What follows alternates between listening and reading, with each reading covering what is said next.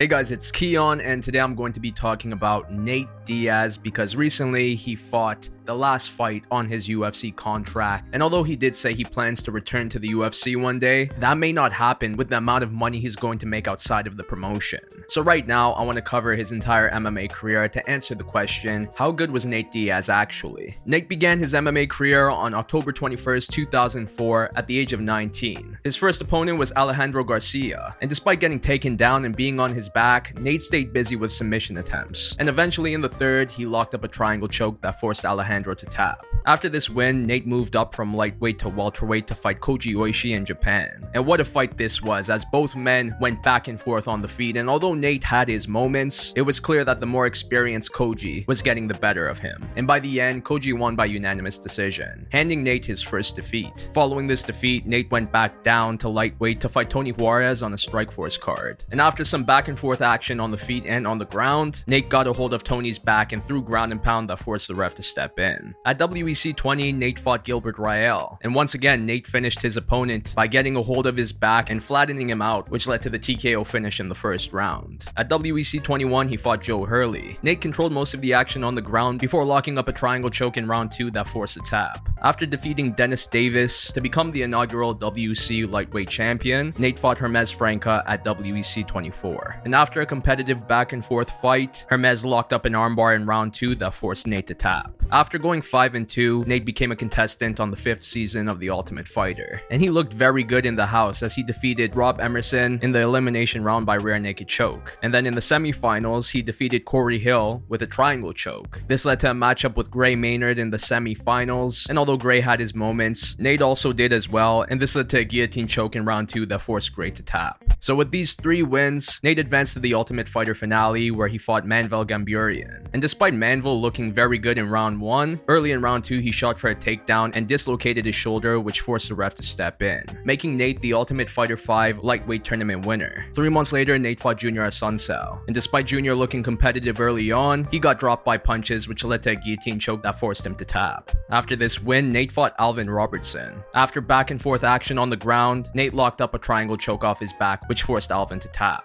2.5 months later, Nate fought Kurt Pellegrino. And once again, after a competitive effort from his opponent, Nate locked up a triangle choke that forced Kurt to tap. Following this win, he fought Josh Neer. And this was a back and forth fight both on the feet and on the ground, but ultimately, I saw rounds 1 and 3 go to Nate. And I feel like even Josh knew that as well, so when a judge scored the fight for him, he himself was shocked. But ultimately, Nate won by split decision. At UFC 94, he fought Clay Guida. And although Nate was finding a lot of success on the feet, Clay was doing a good job in neutralizing that by bringing the fight down and maintaining top control. It was a close fight, but by the end, Clay won by split decision. After this defeat, Nate fought Joe Stevenson. This was a very competitive fight, both on the feet and on the ground. But ultimately, Joe was controlling most of the action with his wrestling and grappling. And by the end, he won by unanimous decision. 3 months later, Nate fought Melvin Gillard. And although Melvin connected with some nice shots in this fight, by the end, Nate locked up a guillotine choke in round 2 that forced Melvin to tap. 4 months later, Nate fought Gray Maynard for a second time. Most of the action took place on the feet for this fight, but Gray also had moments with his wrestling. And although Nate was connecting with some nice shots, so did Gray. It was a very close fight, but ultimately, Gray won by split decision. At UFC 111, Nate moved back up to welterweight to fight Rory Markham, and he looked very good in his 170 debut with the UFC, as he destroyed Rory on the feet early on, and after Rory went down, Nate connected with more ground and pound, which eventually forced the ref to step in.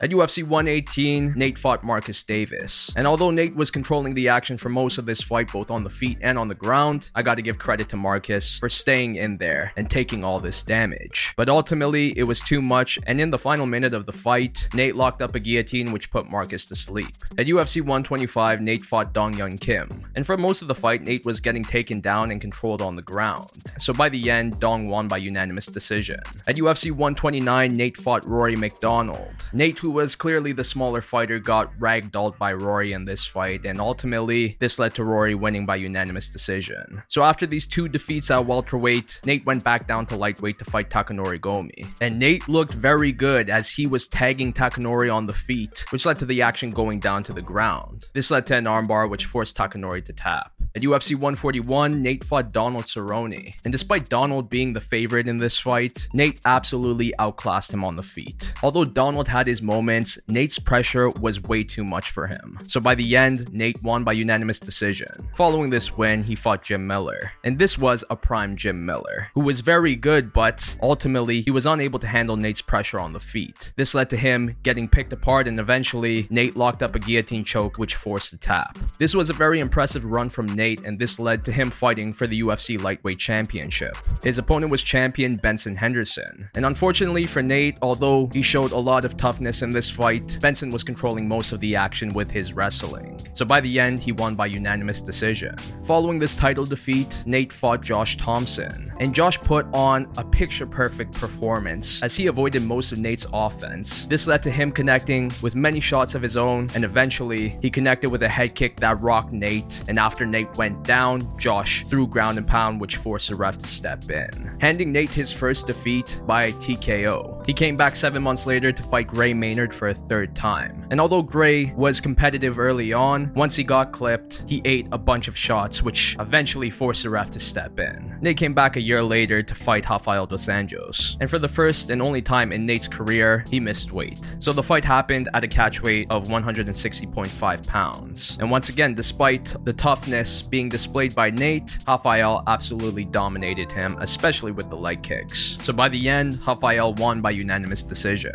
After another year-long layoff, Nate came back and fought Michael Johnson. And Nate looked amazing in this fight as he outstruck Michael for the entire fight. This led to the unanimous decision win, and afterwards in his post-fight interview, he called out UFC featherweight champion Conor McGregor, saying that Conor was taking everything that he worked for, and this created a storyline that eventually led to the two fighting at UFC 196 after Conor's opponent Rafael dos Anjos pulled out. And with Nate only having 11 days notice, the UFC and Conor decided to have the fight go down at welterweight. And Conor looked good early on as he was firing at a high pace and connecting with a lot of shots, but Nate was able to eat these and return with some of his own. And although Conor was finding success, he was beginning to tire as he was unable to keep up with Nate's pace. So in round 2, Nate began to take control as he connected with some shots on the feet that rocked Conor. This forced a desperation takedown from him, but Nate was able to stuff it and get a hold of his back, which led to a rear naked choke that forced Conor to tap. This win was absolutely huge considering that Conor was at his absolute peak at this point. And because of this win, Nate became one of the UFC's biggest stars. So the obvious move was to make the immediate rematch. And that went down at UFC 202, which at the time broke the record for most pay-per-view buys. But compared to the first fight, this one went all 5 rounds and it was very competitive. Conor was finding a lot of success with his striking, especially early on. And this led to Nate getting dropped a couple of times. But as time passed, Nate began to gain more momentum, and at times, Conor looked to be in serious trouble. It became a war, and both men truly went all out in this one. And although some believe that Nate should have been awarded with the win that night, it was Conor who was awarded with the majority decision.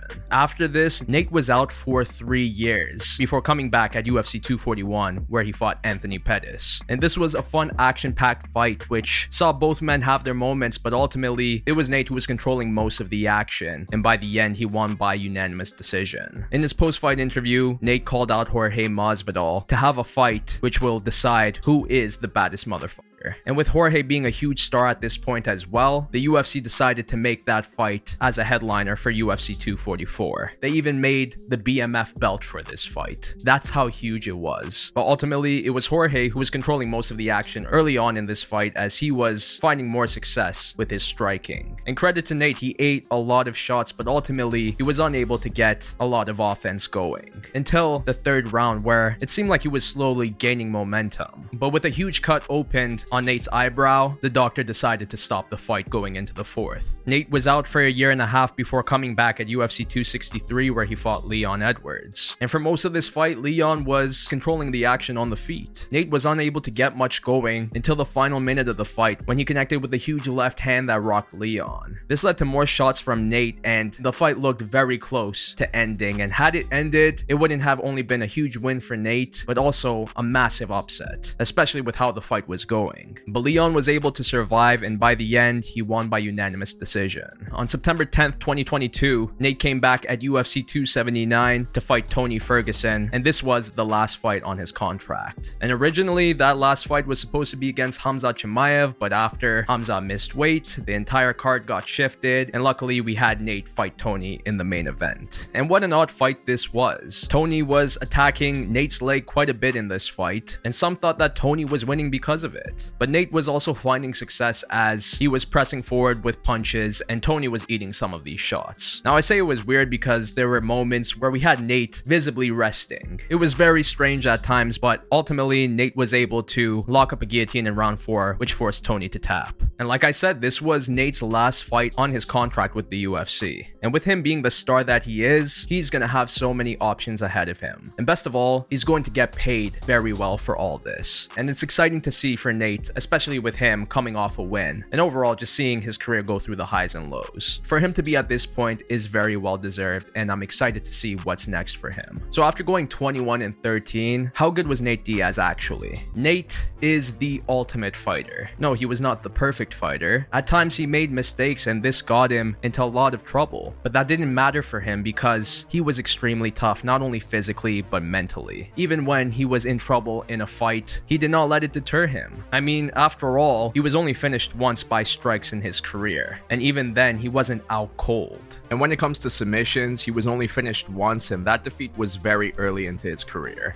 And a lot of this toughness is due to Nate's amazing cardio. His pressure, both on the feet and on the ground, was too much for many of his opponents. He was a volume striker, and this led to some nice combos on the feet. Yes, they may not have been the hardest shots for some, but that constant pressure ended up getting many of his opponents very tired. And that pressure continued in the clinch, where he would grab a hold of his opponents and brutalize them with an array of shots. And the same could be said with his grappling. His jiu-jitsu was amazing. In fact, it was so good that he wasn't afraid to pull guard and try to lock up a submission off his back. And also, we can't forget about his ground and pound, which was merciless. Once he get his opponents back and flatten them out, those shots from above looked terrifying. But as good as he was in fighting, I would say at times he was a slow starter, especially against tougher competition. And because of this, there were many times where Nate was losing fights early on, but would begin to gain momentum near the end of it. But by that point, it was too late. So a huge narrative that developed for his career was that he ran out of time in many of his fights, hence why he was more favorable in 5-rounders. But aside from running out of time, he also had the disadvantage when he didn't have the size advantage, especially when he was at welterweight. Many of his opponents were as big or bigger than him, and that was bad for Nate because his reach was a huge factor for his success. And that's why I always thought he was best at lightweight compared to welterweight. But another time he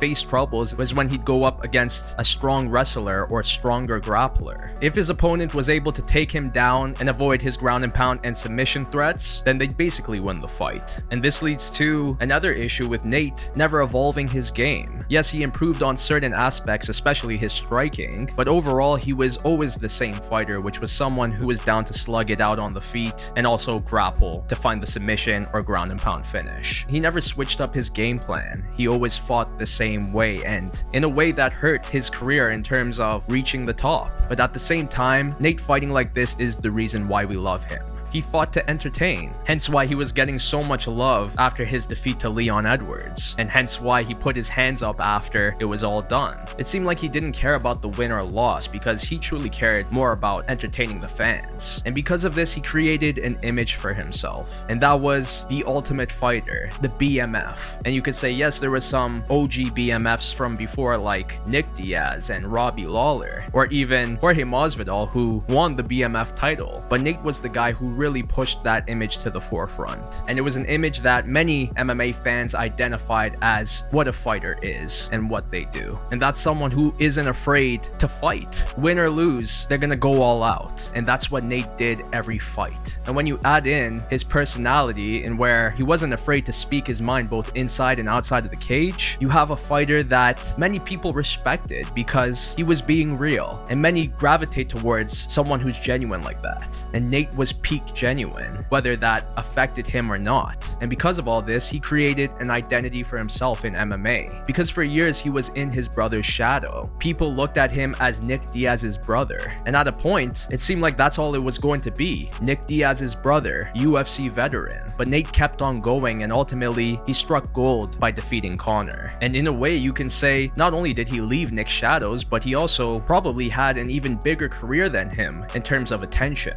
Nate became the face of the UFC and MMA as a whole for many people. He's a huge reason why many began watching the UFC. Yes, he wasn't the perfect fighter, but he was the ultimate fighter, and that transcended with many. And that's why I would give his MMA career a 9 out of 10. But what do you think? How good was Nate Diaz actually? And what was your favorite moment from his career? But that's all for now, so I'll see you in my next one.